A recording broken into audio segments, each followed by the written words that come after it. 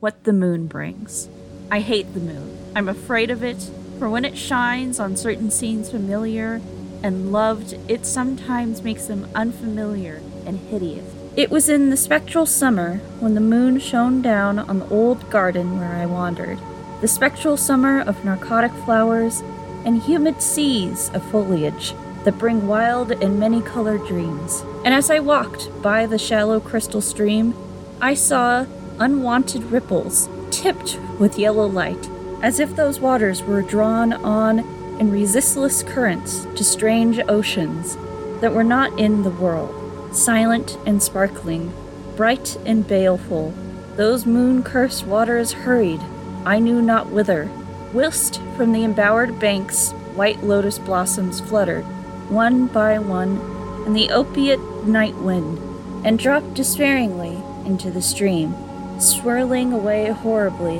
under the arched, carven bridge, and staring back with the sinister resignation of calm, dead faces. And as I ran along the shore, crushing sleet flowers with heedless feet, and maddened ever by the fear of unknown things and lure of the dead faces, I saw that the garden had no end under that moon, for where by day the walls were, there stretched now only new vistas of trees and paths, flowers and shrubs, stone idols and pagodas, and bending of the yellow-litten stream past grassy banks and under grotesque bridges of marble. And the lips of the dead lotus faces whispered sadly and bade me follow, nor did I cease my steps till the stream became a river and joined amidst marshes of swaying reeds and beaches of gleaming sand the shore of a vast and nameless sea.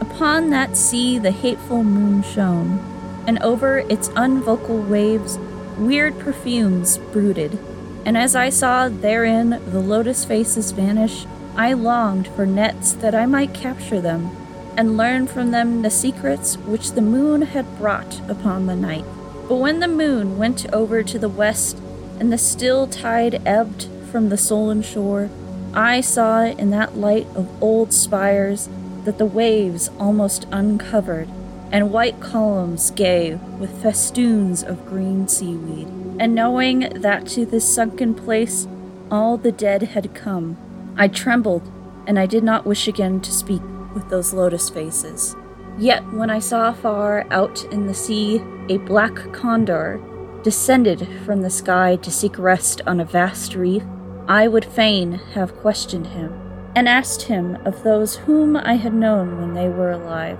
This I would have asked him had he not been so far away, but he was very far, and I could not be seen at all when he drew nigh that gigantic reef. So I watched the tide go out under that sinking moon, and saw gleaming the spires, the towers, and the roofs of that dead, dripping city. And as I watched, my nostrils tried to close against the perfume-conquering stench of the world's dead, for truly, in this unplaced and forgotten spot, had all the flesh of the churchyards gathered for puffy sea worms to gnaw and glut on. Over those horrors the evil moon now hung very low, but the puffy worms of the sea need no moon to feed by. And as I watched the ripples that told of the writhing of worms beneath, I felt a new chill from afar, out whither the condor had flown, and as if my flesh